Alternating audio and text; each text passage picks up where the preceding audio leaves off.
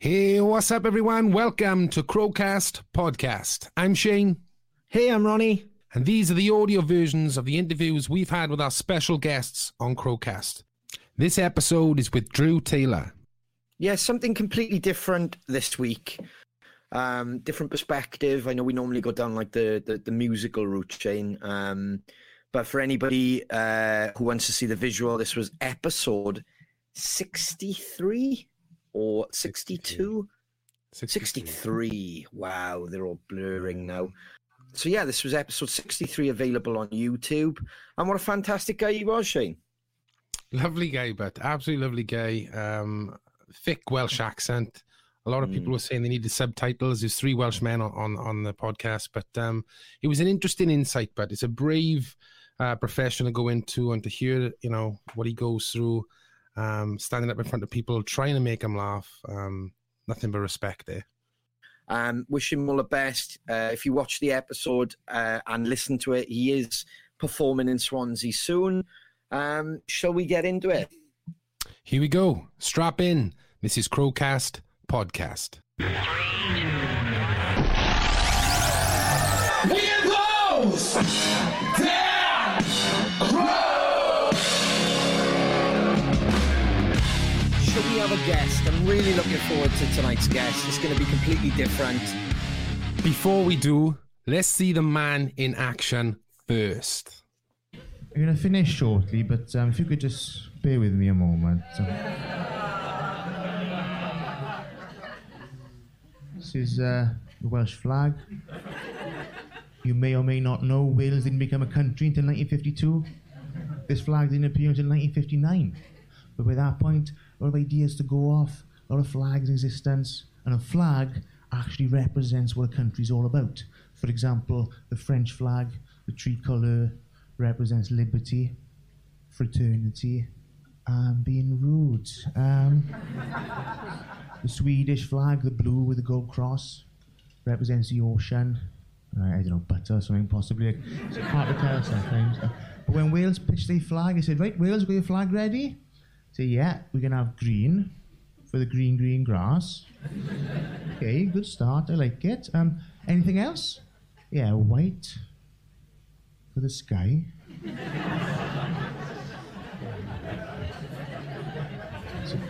It's a bit boring, Wales. Anything else? Yeah, we can have red. Red, white, green. It's a bit like Italy. It's a bit like Hungary. Oh, no, the red's not going to be a stripe. Okay, interesting. What's it going to be then? Well, nothing too over the top.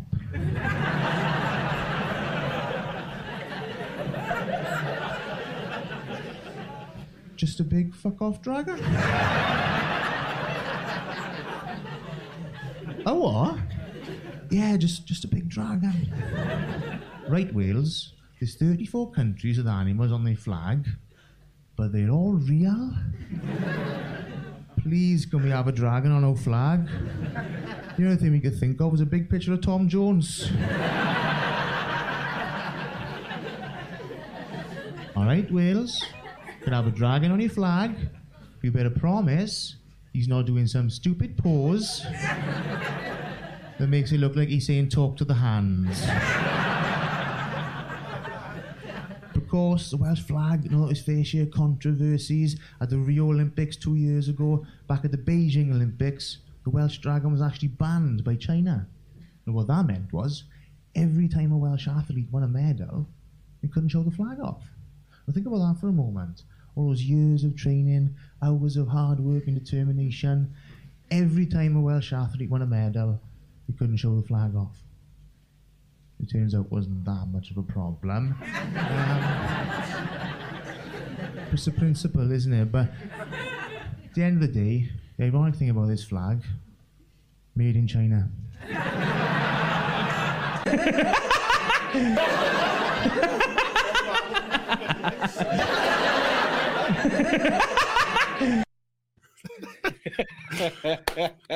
There we go, Crow family. Please welcome stand-up comedian, Mr. Funny Man, Mr. Drew Taylor. Hello. How's it going, boys? Thank you very much for having me. How's it going, bud? Yeah, very good. I'm feeling a bit sort of And my bedroom feels a bit underdressed. I didn't get the memo about having all the rock memorabilia up and the records and things. I'm just stuck here with my B&Q wardrobes and a load of gay board games on the top and a broken electronic chessboard that I've got. it's just quite a sad story behind that chessboard as well. I got bought it when I was about 9 by my parents. I was that kid in school who was always into chess, and I couldn't beat it on level 1. You know, an inanimate object taught me some valuable life lessons from a young age. But the batteries ran out one night. I thought, I'll fix this. No, I'll just plug my Scalextric charger into it. I'll get it going. And then I started sort of driving around the room, and it blew up. It blew up in sort of one go. So the one fell swoop, I destroyed my chessboard, which begs the question why I've kept it for 25 years and it's still on top of my wardrobe. Really, you know, I've moved house 4 times, like, but you can't throw it away, bud. Class, bud. No, I'm not into chess. I'm more into drafts. Me, it's easier, innit? You don't have to remember what all the positions are and the names of stuff. Yeah, and it's something you can just jump over people. Is it crowning? Is it drafts? Is that crowning? That's it, eh? When you double up and you're twice as good, something like that, innit? This sounds like a different game, doesn't it? Yeah, the days of doubling up to be twice as good are long gone, I think, boys. But I was enjoying being backstage and listening to you have a chat. I've never heard 2 Welshmen so enthusiastic about a 0-0 draw with Albania in my life. It was beautiful. It shows the effect lockdown have had on all of us, doesn't it? I know. If that was in a normal world, we would have been like, fuck, what was going on there? And why, you know what I mean? That's why I said to Shane, we're not going to be too hard on the selection and the way we played against Albania. Nothing wrong with Albania. I suppose it's really nice out there. But they haven't got a football team, and neither have we, obviously, at the moment, because we couldn't even get it over the halfway line at one point, could we, Shane? No. But I think I saw David Owens from Wales Online posted pre-2016 Wales lost 3-0 and drew 0-0, and pre-2021 they've lost 3-0 and drew 0-0. So who knows? We could be totally outplayed by Portugal before we know it now. Yeah, art of deception it was, Drew. Let them think we're shit, and when we turn up, everyone's like, "There they are." Like you said in your video, there's that country with the red dragon, man. That's the ones. But it was great. But the atmosphere was brilliant. It was so weird. Yet again, to be around people and to interact with people, and you know, it was bizarre. Like, you know. So, have you been out and about now? And yeah, I try to do what I can. I went for a bit ambitious. I went for a meal, I think, when things first opened back up in April. But we ended up just sat in the restaurant's car park, you know. So it wasn't quite the sort of the ambience I was hoping for, really. But we are out indoors now with things, aren't we? So it's been quite nice. Been for a couple of meals, been to the pub once or twice. It's been nice. I'm not a fan of being sort of rooted to your seat and having to have things brought to you. I prefer sort of, you know, a little walk back and forth the bar and stuff, because if you just sat down all the time, it's too easy just to get a bit settled in and carried away, isn't it? When you just sat there sort of waiting for your next beverage. But live gigs are coming back as well, which is nice. Indoors too. Like, I've done a few outdoor gigs during remember that period when things sort of relaxed a little bit with the Eat Out to Help Out campaign and that sort of thing. Did a few outdoor gigs then, and I know for you boys, a lot of your stuff is outdoors, you know, festivals and that sort of thing. But with comedy, it's like playing football on the beach with a plastic football. Like, it's just you don't know what's going on. Are they laughing at the back, and you just got to carry on going? You're probably not laughing at the back, but then you sort of kid yourself they are, you know. But outdoor gigs are nice, but nothing beats, you know, a good go. I think like Hot Water that was on the video you showed. Nothing beats a sort of purpose-built comedy club indoor venue like that for comedy. It's what you need, really. Yeah. So how did you get into it, bud? Was this something you always wanted to do as a kid, or was this something later on in life, or? Yeah. I think, you know, as a child, I was always really fascinated by comedy, and I used to love watching Rick Mail on TV and sort of Reeves and Mortimer and things like that, and Harry Hill as well. I just found him sort of just ridiculously funny. He's so repetitive, the things he would do. With a Harry Hill show he had on Channel 4 when I was about 10 or 11. But I used to be quite a keen swimmer up until I was about 8 or 9. And then the swimming club I was in, I was into the sort of the B squad then, and it was like, right, training starts at 8:30 on a Friday. I can't do that. Bottom and Shooting Stars is on telly. I got to go home and watch that. Like, so I dropped out of the swimming club because I would rather have watched Rick Mail and Vic Reeves and Bob Morton on TV. And obviously pre-Sky Plus sort of days when I had to sit down on time and watch things on time. Nothing was on demand. But yeah, I always took a massive interest in comedy, and I sort of enjoy making my friends laugh and sort of making the boys laugh and stuff. But then I thought, I want to give this a go. And there was a Welsh Unsigned Stand-Up Awards, a competition that still runs now. And I entered that, and I thought, well, I'll enter this now, I'll win it. I'll be on Live at the Apollo next month, and, away to go. Like, I bombed out in the first round, barely got a laugh, it was absolutely awful. But it really sort of hooked me in, and they said, look, go away and get some experience. That's all you need. You just knew at the end of the day. So I think about 700 gigs later over the last 4 or 5 years, and I'm sort of here I am now. Like, so when they say like go away, and what do you do? Well, he said a bit more than that. He didn't just say go away. What do you do to? Because I get what you mean. It's like work on your set, work on like I suppose how you compose it all together, like But how would you do that? How would you research it? Do you just research more comics, or do you write a lot of? There is a merit in plonking yourself down in front of Netflix and watching some of the best stand-ups in the world doing the hour shows and stuff. That is beneficial because it gives you a bit of an insight. It's like musical influences and stuff, isn't it? And listening to sort of top musicians or people maybe music you don't normally listen to. It sort of expands your mind a bit. But it's quite a grassroots scene in comedy, and like with that competition, it opened my eyes to how good these sort of amateur acts were, and it's more going on with comedy than perhaps people realise. Like, a lot of people think comedy in Wales is the Glee Club, and that's pretty much it. And then watch Live at the Apollo now and again on BBC One when it comes on. But there's quite a strong sort of grassroots scene in Wales and sort of the southwest, and then pro level sort of gigs as well that run in Wales and southwest of England especially, and all over the country. So I just went then from doing that sort of competition to trying to get on open mics, and I would just turn up to music open mics, and sometimes you'd be told, oh no, sorry, it's music only, sorry, you can't do your comedy. But sometimes people would let me get up, and the audience wouldn't know what I wasn't doing. Ed Sheeran covers, and the audience would be confused by that. But I found it was, if I could make this audience expecting some Ed Sheeran or some sort of Jack Pignati covers or something, if I could make them laugh, I was going in the right direction. Like, so I hate the phrase "cut my teeth." It's a horrible phrase. Like, I sort of cut my teeth doing that at first, and then I started doing gigs in Devon for £15 and things like that. It sort of costed me 20-30 quid, but it's just a path you've got to tread. I'm sure you boys know yourself. You've got to lose quite a lot of petrol money before you start getting anywhere, really. Yeah, exactly. But I mean, Shane will say the same. When any band starts out, you're paying to play, as they say. Like, I mean? You're happy to turn up and play to 5-10 people, because that if something goes down or something happens, you get that the bigger step up again.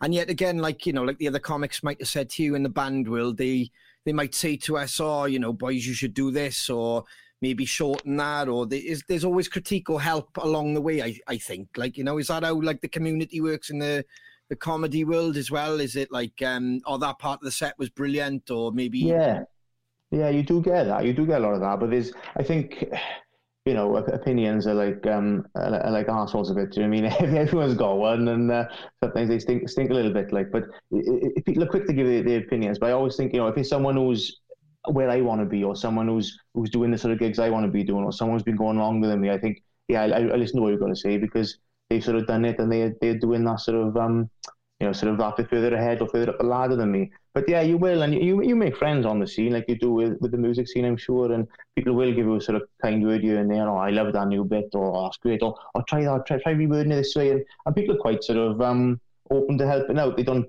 sort of keep things to themselves, or like, oh, I want to help you now because I don't want you to progress, I don't want you to do well. It can be a bit competitive sometimes, but people can be pretty open and helpful, and sort of it is quite a good community, especially in Wales as well. It's quite a strong community amongst sort of the acts at the same sort of level as me. Do you suffer with nerves and stuff, Bud, or like starting off? It depends, really. Like, I was pretty nervous tonight when I was sat backstage waiting for you. I had to sort of had to neck a couple of Rennies, and I got a cup of herbal tea on this side, and I got a glass of water on this side, just in case I can't decide how I want to sort of wet my whistle. But it depends really. If it's like if I'm doing a tryout spot at a big weekend club, and I'll be backstage. I think I'm only doing 10 minutes, but it's got to go well. I know somebody's riding on it. But I could be doing half hour, somewhere else, and I'm the headline act or whatever, or the closing act, and it's like a doddle. And it's very strange, really, how your brain can sort of put this pressure on yourself, and really, it's just done on you, really. It's a light, a microphone, on a stage, and hopefully an audience who are keen to see you. But I think sometimes as well, if you're somewhere which is quite a big sort of club or whatever, you're a fantastic comedian until you prove you're not in the audience's mind. So it's there in front of you. As long as you get up and do your stuff, they love you. They think you're brilliant. You've got to prove them wrong in that sort of way, really. But yeah, nerves do kick in. All depends what's riding on the gig, I suppose, and not so much financially or anything like that. Just it's my chance now to progress a bit, and it's silly to do it, really, but it's natural, I suppose. What do you prefer? Because I mean, I'm thinking if you got 10 minutes of material. Right, it's got to be the best 10 minutes. Or would you prefer a longer set so that they get the whole character behind you? It's not just telling jokes. You know what I mean? Your character, I suppose, the longer the set, you get your personality across, I suppose. Yeah, and it's different comedies. You get different sort of tiers as well. Like you start off doing 5 minutes. 5 minutes are the standard time you start doing, and then you go on to 10 minutes. And then 20 minutes, maybe 15 minutes, you might get some places, but 20 minutes is sort of the club standard set. If you're the headline act, you might be doing 30, but 20 minutes is typically like sort of a club set. That gives you a chance to get up, warm yourself up to the audience. They say, "Oh, I like him, he's good," and then you can build their trust a bit, and then go off in some different directions. And you might keep your sort of more risque jokes or more sort of taboo. So for the middle, when they already like you, and you reel them in a bit. Yeah. But then a tryout spot in a big club will be 5 minutes. So you go back to right and doing. You can barely get going when you're doing 5 minutes. But then beyond that, then you have a lot of there's a lot of arts and comedy festivals around the UK, and sort of the typical thing there is an hour show, and you have an hour to yourself. And you might share it with somebody else doing half hour each or 320s. But typically, if you're sort of at that level, then you'll do an hour to yourself, and that's when you can really sort of get a palette out and be creative. And it might be a thematic story. It might just be 100 jokes in 60 minutes type of stuff. You can be really sort of playful and do what you want with that then. Yeah. Have you had any issues with like all comedians would have, well, sometimes musicians too, hecklers and stuff? And yeah, you do get it. It's not what you expect, though, and it's similarly the comedians are not what people expect. Like you get this thing like I think it might be I forget it's Nutty Professor maybe with Eddie Murphy, and it's part of it's a comedy club, and people think it's just hecklers and the comedian just ripping into the audience, and that's a bit overblown Hollywood sort of myth, really. Yeah. You do get hecklers, but like from a comedian's point of view, you won't get ripped into as an audience member unless you deserve it, really. You can't just start ripping into people because the audience might turn on you. But you do get hecklers. Typically, they're either drunk, dare I say stupid, or they wish they were a comedian themselves. They want to be part of the show, and you often get people who heckle and chirp, and then afterwards they say, "Oh, I was helping out them when I was trying to give you something to work with." It's like somebody coming up to you and knocking your drumstick out of your hand and being like, "I was trying to give you something to work with." It's like it don't really work like that. But similarly, you can't just go sort of both barrels. You've got to jab them a bit, and then they might back off. And if they keep on, you jab them a bit more. And once the whole room is turned on, and then you can give them what for. Then Gary Delaney, you've probably seen him on like the Apollo and Mock the Week and stuff. He said like all comedians do it. You write a stock 10 sort of put downs from scale 1 to 10. 1 being your little tickle and 10 being your absolutely nail them. Like I'm too lazy for that. I've got 5. 5 is the way I draw the line. Why do 10 when you can have 5 in it? But yeah, so you just see stock put downs, and it's so natural and comes off the cuff, but they're there in the back pocket for when you need them. And the nice thing is the person who said it, as I say, is normally drunk or a bit tough, as we say in South Wales. But also you've got a microphone. So you're always on the winning sort of side there. If you want to be a good heckler, bring your own amplification system. Yeah. You said it there, Drew. I'm so intrigued by it. But is that the way it works, like pen to paper? So you said, I know you said 5 or 10, like heckles back or whatever. Is that what it's like with other jokes, and you work out what works where in different regions, or the timing of something, and you can normally pick out, like you said, it's not always that movie thing of people going, ooh, or you can just tell like you might not have kind of put it over right, and then you work, all right, I'll go home and I'll do something else for there, or is that how it is? It's just, it interests me how you build it like we would a set list, like a show. Yeah. We work out what we start with, what's the middle, and then how we're gonna end it. How are people gonna remember us? Like, is that the same for a comedian, or? Yeah, it pretty much is. You know, some comedians do sort of throw caution to the wind a bit, and they are a bit more loose in what they do, and they try and be a bit more sort of, you know, riffing on things. But a lot of comedians do have a set, especially a club set, if they do their best stuff on the weekend, and they will go opening joke, next joke, and they might play around a bit for their own personal sort of interest, because otherwise you can get a bit dead behind the eyes, you know, seeing some sort of jokes night after night. But yeah, it's building up a set, and you know, I try and keep, like, I perform majoritively in England, really, so there's a lot of miles on my clock, and I don't tell my car insurer, obviously I say I only do 2,000 miles a year, but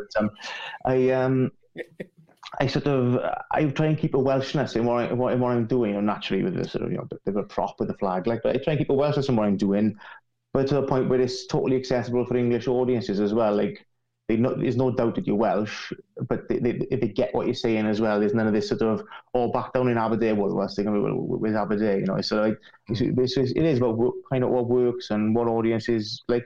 But when you're Mickey Flanagan, or when you're Jack Whitehall, or you know, one of the big sort of stadium comics, the room is full of your fans.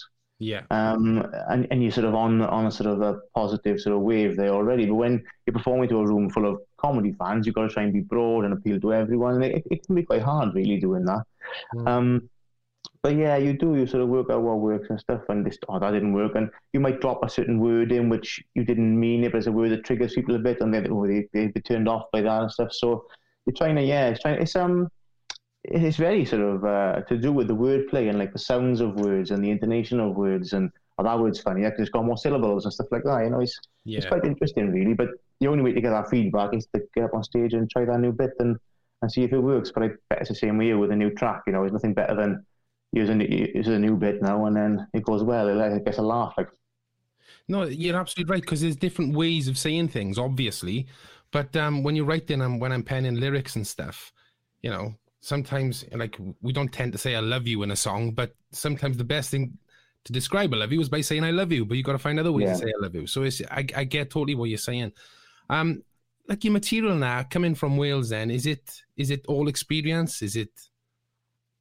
It is mainly. I think, you know, some people write fantastic one-liners. Some people, like Noel James, the Welsh comic. Noel, he's on Britain's Got Talent. I'm sure you were not Britain's Got Talent to the demographic audience-wise, but he was on Britain's Got Talent a couple of years ago, and he did really well in it. But he does these fantastic puns, and he does like Welsh language comedy, and he does fantastic puns in Welsh as well that wouldn't work in English because it's purely for Welsh language. But like, for me, it's just easy writing about yourself, because it's you know, it's just such an easy reference point. And within reason then as well, it's unlikely that somebody's done that bit of material or that joke before, because it's about you, and it's sort of, you know, it's personal. And I quite like storytelling comics. I quite like sort of more long form sort of stories, and you throw in funny bits as you go along, so keep people's interest, and that seems to work for me. Like, initially I used to sort of try and do, what would people like? What would make people laugh, you know? And you realise soon that's not going to work, because you've got to bring to the stage what you think is funny, and hopefully that then they'll get on board with that. And it's about sort of every comedian is a character act. It's an exaggeration of yourself. You know, you have character acts who are sort of characters on stage, but everyone is playing a sort of silly version of themselves, or a heightened version of themselves. Like, I do get sometimes in England, people will say, oh, you are really Welsh, you. It's like, yeah, I'm not just getting up on stage and doing a xenophobic routine with a funny accent, you know. But it's about sort of finding your voice is sort of the cliche term, and something just clicks and you think, oh, this is me now, and what I'm saying it sounds like me saying it, even though it's a joke or it's a made-up story. It sounds like it's coming from you, and then the audience you've got them, and they sort of, it's all about being selling yourself and being sort of genuine and believable, you know. Yeah. So who are your sort of go-to comics, you know, the ones you kind of look at and go, they do it for you, like? Well, it's the same again, like I said, there's these different levels and different tiers, you know, like in terms of your Netflix sort of comics, if that's sort of way we could describe him. I love John Mulaney. I've got into him a lot over the last couple of years, and he sort of taught me a viable lesson. Like, I saw him a couple of times. I thought, oh, he doesn't look funny at all. I don't like the look of him, which is ridiculous, really. He looks like sort of Michael McIntyre's 12-year-old son. He dresses in a suit, and he's very young looking, even though he's probably about 3 or 4 years older than me. But he's absolutely hilarious. He's a fantastic storyteller. He's a brilliant American comic. So I enjoy watching him and listening to his. I've been getting listening to like sort of audio sort of albums as well. That's been quite good. Dave Chappelle is another one in those Netflix comic. Yeah, I think he's sort of, you know, the GOAT in my opinion. He's just such a fantastic storyteller, fantastic joke writer.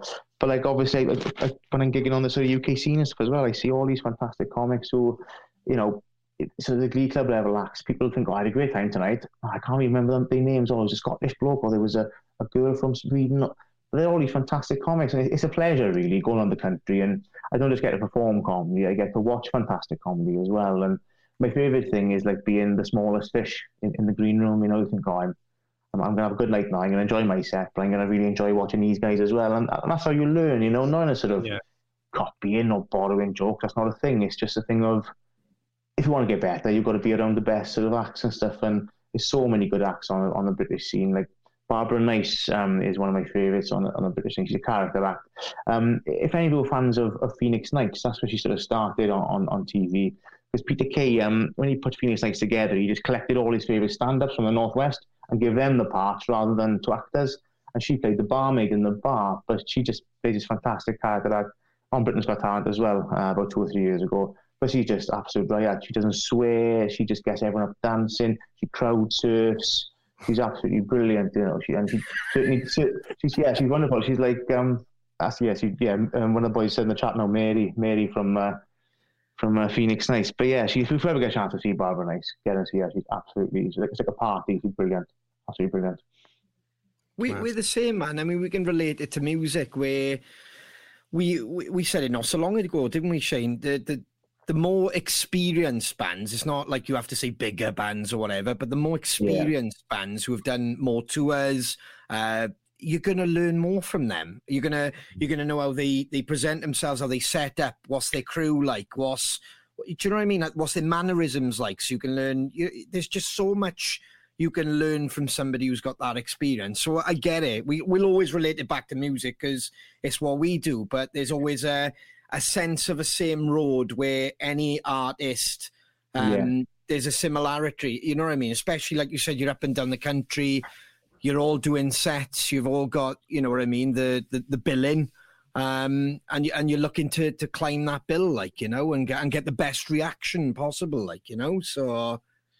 Yeah, definitely. And like, there's a lot of crossover with music and like you said, any creative industry really, but it is about sort of just, you know, surrounding yourself by the best people and learning from those who do things well, and sometimes learning from those who don't do things so well too. You know, it's nice to learn from other people's mistakes rather than making them yourself. But no, it's nice. It's really nice now to see sort of comedy coming back. My first gig back was back in Norwich last weekend, and it was a 600-mile round trip. It was a little bit ambitious really for the first gig back, but it was just lovely being back on. I don't want to say on the road because I make it sound like I like Willie Nelson. I don't come home for 6 months or whatever. It's not quite like that. But you know, it's like you've done this yourself. You think, right, I'm going to go up there now. I'm going to only eat the Yellow Label sandwiches, and I'm going to drive as slow as I can so the diesel lasts as long as possible. And then I'm going to stay in the cheapest hotel I can find. I stayed in a hotel called the Cathedral Hotel. Most misleading name you could ever imagine for it. I think Cathedral, like about it really, but finally got into my room with the concierge. I got the biggest room in the hotel. The room was probably downstairs of a terraced house. It had a breakfast bar in there, 7 bar stools, a chest freezer, a big American fridge freezer, 1 television, 9 remote controls, and the door barely shut, and I was on the ground floor as well. So I slept all night with my bag hidden under the bed, and so I hid all my stuff away so nobody would find it. And it was always a good night's sleep when you have to hide your stuff under the bed when you're asleep. Class. No, we've done that. We've stayed in some bad places, haven't we? Jesus. Oh man, honestly. Yeah, and they look great on TripAdvisor, don't they? When you're looking on the apps and stuff like that, you're like, Christ, we got a bargain tonight, but there's always a reason why you got a bargain. Jesus. Oh, yeah, definitely. They said, "Oh, we're under renovation." We are sorry. Renovation. It was horrendous. But if anyone is going to Norwich, check into the Cathedral Hotel. I'm sure you'll have a fantastic stay when you're there. Any tips where to hide this stuff, but and right in the middle under the bed as far as you can, so out of the way to reach it. But yeah, it was bizarre. How was that all? Because we somewhere through the wackiness of like all the lockdowns, we I don't know, I think it was like when we did a video once, we managed to get on the road and we all drove separately and stuff. But even that was just bizarre, leaving like we're from Bridgend, so we were leaving Bridgend, going over the bridge. And it was just like, wow, you know what I mean? Because it'd been months since we'd been active. It was just even that drive was sensory. Like, you know, you're looking at everything out the window. Oh, look at that. You know, so... I definitely, like, sort of, maybe Norwich sort of took a bit of the sting out of the drive because it was so far and it was such a long journey. But back in August when I did one of the outdoor gigs I mentioned earlier, I think it was Cheltenham, which is a nice little sort of hour and a half run, and quite a common thing amongst, I think it's a bit of a Welsh act thing, is Diet Coke and 2 double cheeseburgers from McDonald's on the way home. Quite a few acts sort of have that as a staple post-gig meal, and it's good because you can really tuck into that when you drive. I don't know what to say, you can get into when you're driving as well. I'm going to go chips flying over the car, you can just enjoy that. But the sun was setting, it was August, and I thought, it's lovely. It's, you know, just a nice hour and a half in the car. You can not fully switch off, but, you know, relax a bit. And yeah, I missed that side of it as well. So it's all of it for me, really. The packing your bag, the drive up, the being around the city for the day before your gig and stuff. It's all part of the experience and the fun. And I've definitely missed out the last 12, 14 months. Like, a lot of people have been doing online stand-up shows and things like something like this, a podcast, a streaming cast is great, you know. But for me, like I stayed away from them majority because it's just not the same. There's not a live audience. Like, I don't know if we've done any live performances, but it's, as I'm sure you would agree, like it's just not. You need that feedback, you know, the audience being there live with you, and it's very nice to be able to do that again now, finally. Oh, yeah, I suppose you're bound as a comedian. If a joke goes well, you can push it a bit more. You know, you're almost as good as your last joke, you know. You're setting up what the crowd want to hear, I guess. Yeah, it is that, and it's sort of how you live and die by it. Really, it's sort of if it goes well, great, that was all me. You know, but if it goes badly, that was all on me. You know, you can't sort of step back and play the bass a bit harder, or sort of, you know, move over the drum.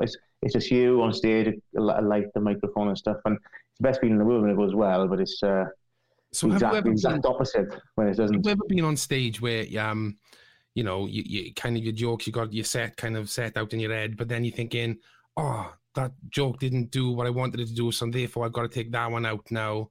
Are you constantly thinking like, oh, you just in the flow and just doing your set, or? Initially I couldn't do that. It was very much like I had to write on my hand and make sure I sort of said every word. But now you're saying stuff and then you're thinking about what's coming next, and it's almost like as if, like a DJ, you're playing the one record and you get in the next record, oh no, we didn't like our beat, I'm going to put a different record on now and try to speed it up or slow it down a bit, you know. And I'm probably making it sound a little bit more artistic and metaphorical than what it really is, but it is kind of like that, you know, sort of what track should I play next? Oh, they like that, I'll do a bit more of that then, you know. But sometimes, no matter what songs you play, and they just don't want to know, really. Yeah. No, it's what I said earlier. I respect it so much because we can hide behind our instruments. We always say that, like, you know, Shane have said that. Okay. Like, I play drums, so I'm behind there making a racket, building a shed, and then the boys are there in the background with the guitars. But you can always have an instrument, or you've got noise, like you said. You've got noise. You've got that. That is your distraction. But if you've got a room full of people standing or sitting there, and you were the guy who've just, hello, hi, that, to me, that's like, wow, that's, you know what I mean? That's fair play, because it's like, and then you can, you know, I've always said if 3 people can tell the same story and one person tells it more animated, one, you know, and that other person, so the other 2 will tell a story in a minute, in 60 seconds. Oh yeah, my car broke down and that was it. Where the third person will say, well, my car broke down, but there's shit that happened around it. And all of a sudden that stretches to 10, 15 minutes and accidents fall into it. So that's why I think it's an art what you do, because, you know, and like Shane said, if something's not going right, you're noting that in your head, but you're still carrying on what you've got crafted. Do you kind of walk around the house? Do you drive the family nuts, and your mates? Do you work stuff off and bouncing stuff constantly off people, or? Well, I recently got divorced, so I don't know if that answers your question. If I drive anyone nuts in the house, I don't know. It's the cupboards, but it's the cupboards, isn't It it? is, yeah. Just trying to make a play electronic chess all the time. That was the problem. But no, I used to sort of when you do something new, you've got to go over it and sort of get the word in right and get the tempo and the intonation what you're saying right, because you don't want to get on stage and go, sorry, that's a new bit. I can't remember it now, because even that breaks the illusion. It's all coming off the cuff, and you're just telling these funny stories. And the best comics, they're not telling jokes, they're not reciting lines, they just speak in funny words, and they just taking the audience on a little journey with them. So yeah, if it's something new, I'll practice it and run over it. And on the way to the gig, I might be talking to myself in the car, sort of going through it and stuff. And before shows, comics can be really antisocial, and they just in the zone trying to get things right. After the show, they'd be great, they'll chat, they'll have a pint, but before the show, everyone's got their own sort of different ways of preparing. So yeah, if it's something new, I don't really try jokes out on people as such. I might now and again, because it's like the context isn't there, and you say it and I think, oh, that fell flat. It's like, well, yeah, because your nan didn't laugh at that new joke you sort of come up with, whereas there's a room full of 100 people having a good time on a Saturday night, it's going to be a bit different again. But yeah, I always sort of practice new material when I do and stuff. But then it's that risk-reward of trying the new bit, and like I said, it goes well, like, oh, brilliant, and then it sort of pushes you on, and perhaps it's like a bit of creative flow as well. Once you write one new bit, you fancy you get in the zone and do a bit more then, because you can get a bit stale doing the same jokes, and you think, oh, I'm in a bit of a rut now, but it works, so you keep doing those same jokes because they work, and then you've got to get out of that rut and maybe bring some new bits in. And I'm in that sort of part of the cycle at the moment. Lockdown, I didn't write over lockdown. I don't know if you were very creative over lockdown, really, but I really took my foot off the gas, to be honest, because I like working to a deadline. If there's nothing to write on, nothing to sort of work for. Wow, that's what Shane said. That's so mad you just said that, Drew, because yeah. What did you say to me, Shane, and the boys? You were like, I just need something to work towards. Yeah, and that's when he's out of the traps. Like, do you know what I mean? Did you used to do your homework on a Sunday night, Shane? Oh, absolutely, but yeah, because the pressure was there, and that's when you do your best work, was always sort of that's your excuse. But I'm the same. But now things are opening back up. I've been writing a new show for Swansea Fringe now, and even that, like, it's about 10, 15 minutes at the moment. But it needs to be an hour or 45 to an hour by there we are, there I am, Swansea Fringe. That's not a reference to my terrible haircut either. That's the name of the festival. Everyone down in Swansea wears their fringe like that. Yeah. Yeah, so about 15 minutes is all I got at the moment. That's not till October, so hopefully I'll get together with them. But then I got a deadline to write too, and it's fun doing some new stuff and pushing myself out. Have you got a concept of the material, or are you just waiting for that inspiration to? Well, I said earlier about, sometimes people do thematic shows and stuff, and sometimes people go down the route of the whole the Britain's Got Talent sob story with some of the hours. I'm not a fan of that really, but sometimes people sort of, you don't want to be too clubby. Have a bit of fun with this. So I just got a loose theme, like the show is called This Is Why We Can't Have Nice Things. So it's just looking at all the stupid things people do, how we behave as humans, how we sort of mess things up for ourselves all the time, how we just can't have nice things. We just our own worst enemies across, different countries, different parts of life, and a little sort of insight into that, really. Brilliant. I'm laughing at the bottom, the bottom review. Oh yeah, I try to be quite modest really and stuff. I'm not one for like, he's wonderful, he's this, he's that, but I got a couple of sort of good quotes on there. And the one at the bottom there, and he's clearly just filled the room with his family and friends, the Sprout. I don't know if the Sprout is still a publication anymore, but I did my first sort of festival show with a good sort of comic friend of mine, Stefan, and I think I did about 17 minutes in total. Like, that's the longest I've ever done, and I felt great, and it went well. But it was in Cardiff, naturally sort of friends and family came to watch, and we had a review, and we were excited that the reviewer was in, and we read it, and they said, oh, they've clearly just filled the room with their family and friends. I thought, well, as far as student reviewers go, it's pretty spiteful, like, so I thought I'd pop it on there for a bit of balance, really, and obviously I still haven't got over it 5 years later, naturally. Not bitter at all. We'll have to watch you back down in Swansea. Yeah. Yeah, well, it's Saturday night that I think a few people have got quite. When I posted about it a couple of weeks ago, people were like, "Oh, that's amazing, well done," because it's at the Swansea Grand Hotel in one of the studio rooms. I'm not sure if people read that and read Swansea Grand Theatre. I'm not sure if that's what they sort of misunderstood. So it's Swansea Grand Hotel, not the Swansea Grand Theatre, but it's Saturday the 23rd of October. I think it's 7:30 the show starts. So yeah, if you're free and you're in the area, or if anyone watching is free or in the area and you're not a fan of X Factor and all that rubbish, pop out and watch some live comedy in the heart of Swansea. Yeah, we'll have to grow our fringe and get down there on. Get down to the Swansea Fringe, yeah. Fringe go in. Class. But this time looking at some of the venues you've done Jongleurs, haven't you? You've done... I did. I was the one of the last acts on in Cardiff Jongleurs. The last weekend of Cardiff Jongleurs being open, I was the opening act that weekend. Jongleurs went bust on the Monday then. So I don't know if that's anything to do with me. They didn't pay me either.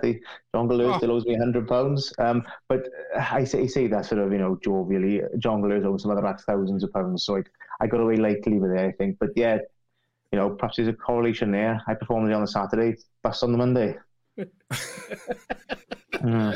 He can only get better, bro. Brilliant. Are you going to pick back up on the podcasting as well, Drew, or is that... Yeah, I think so. Like we never set, me and Stefan never set to do Tales from Wales podcast as sort of a limited sort of series. It was an idea we're going to do a run of 10 or a series of 30. We did about 36 or 37 episodes, and we've had all different sort of guests. A bit like yourselves, really. We just, anyone who's Welsh and had something to say, we've had on, whether it was actors or poets or authors or fellow comedians and musicians. It was really nice because the Tales from Wales, just a loose theme we could sort of work with, because as long as they were Welsh and they had something to talk about, it was a Tale from Wales sort of thing. But I think lockdown made it hard. We did a couple of streaming ones, like what you've done. And it's a bit of a sort of loose excuse, really. But Stefan's internet wasn't very good. I don't know whether he's still got dial-up or what. But it was laggy and it was hard to do, and we'd have to take it in turns to talk and sort of really manage around that. But it's just sort of, I think lockdown fatigue has set in a bit up until it sort of opened back up, and it put on the back burner for now. But I think it will come back. We got a bit of a following, and it was just fun to do, really. Even if nobody listened, we had great fun talking to all these interesting sort of Welsh sort of popular culture contributors, and we had a bit of a blast doing it. So yeah, I think if we can, we'll bring it back, definitely. I definitely think you should. I heard a few. They're brilliant, but they're absolutely brilliant, and you can tell. So that obviously works for you better anyway. You're more organic to be in a room and have a chat properly. Like, we had to get used to this, didn't we? Really, Shane, the whole pauses. That's why sometimes there's a slight pause in that, because you are conscious of. It's a weird thing, innit? You get the pause, but when you're in a room, you don't have that difficulty. You know when somebody's about to speak. Yeah. I think the dynamic of it always is just as if we were 3 or 4 people sat around a table in a pub, having a pint and having a chat, and the audience is just listening in on what we're talking about. And it was nice. It worked well, and the variation of guests. It was all about sort of just about them, like what you said. It's about the guests, not so much the hosts and stuff. And without that person-to-person interaction, it felt a bit more clinical and a bit more sort of not so organic and natural, Yeah. It is difficult. A lot of people have tried the streaming vibe, and like I said, we've looked back at the older ones of this, and you can see where we've had to try and work out. Like, for example, if you've stopped and you work out where you're going to take it. We're in a room. I think it's the Welshness. We just yabber anyway. Like, just everybody just fucking talks, don't we? And there's no problem in a pub. Just everybody's talking over each other, but then still talking. It's great. Like, but I suppose with everything starting to move now, and it's something you can definitely look to bring back, like, Yeah, I think streaming like this has got its benefits. We've had a couple of guests on who lived hundreds of miles away, and that's great, But yes, I guess around the corner, and they're able to meet up and stuff. It's all the better, really. And chance to get out of the house. I'm glad to go anyway now. I didn't go to Norwich, to get out of the house these days. So it's anyway good enough for me.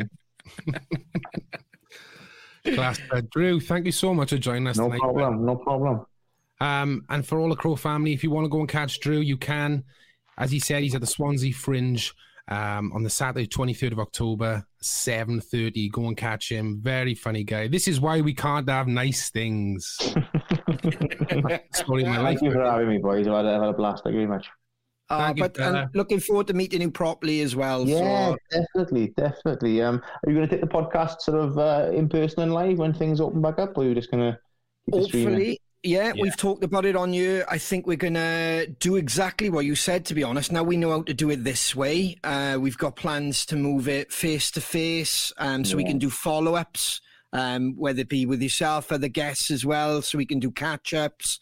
We might have multiple. There's loads that we can kind of look to do, like, so. Yeah, I'd definitely come on as a catch up, and perhaps later in the year we'll have a little catch up and see how things have developed and see what other lovely hotels I've been to in the meantime.